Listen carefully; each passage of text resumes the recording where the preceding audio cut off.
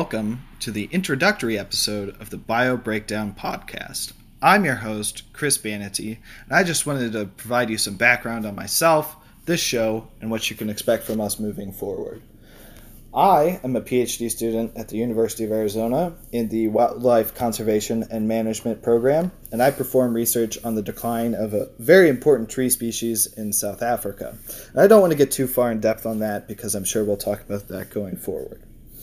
I'm usually joined by my producer, Max, and my co-host, Randall.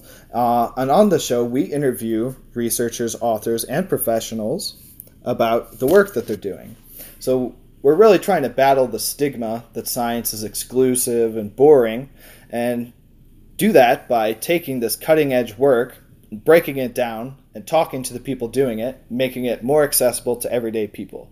Because there's this kind of idea out there that science isn't for everybody, and that not everybody can participate in it, which is completely false. So we really want to show that there's a pathway for everybody to get involved with science, and that science is actually fun and entertaining. So I hope you enjoy what we have to offer, and you stick around for the long haul. Thanks.